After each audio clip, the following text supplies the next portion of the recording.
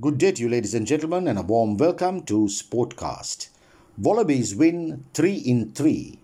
This news bulletin is brought to you courtesy MMBL Money Master, the largest representative for Western Union, MoneyGram and Ria money transfers in Sri Lanka. In yet another one-sided game in the Four-Nation Rugby Championship, Australia beat Argentina 27-8 to record their third win in a row in Townsville, Queensland on Saturday.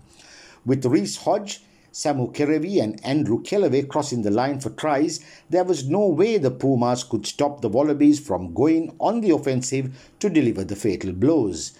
Australia moved into the match riding on a wave of success after beating the world champ South Africa twice in succession in the Rugby Championship that was secured on the same day by New Zealand when they snatched a 1917 win over the Springboks earlier at the same venue.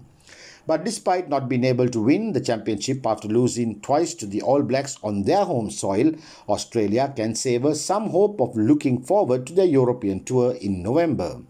I thought we started really well, but we knew this game could turn into an arm wrestle, said Wallabies skipper Michael Hooper, playing in his 113th test, but his first at Townsville in Queensland. Really happy with our fight. We probably need to show up our maul. There were some pressure times in the corner, but overall really happy. For Argentina, it was their fifth straight loss that can be put down to their inability to tackle their opponents hard and are a completely different side to the one that held Australia to 2 draws last season.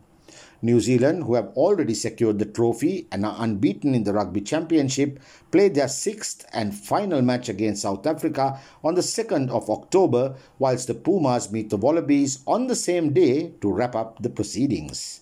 This is Marlon Dale Ferreira signing off for Sportcast.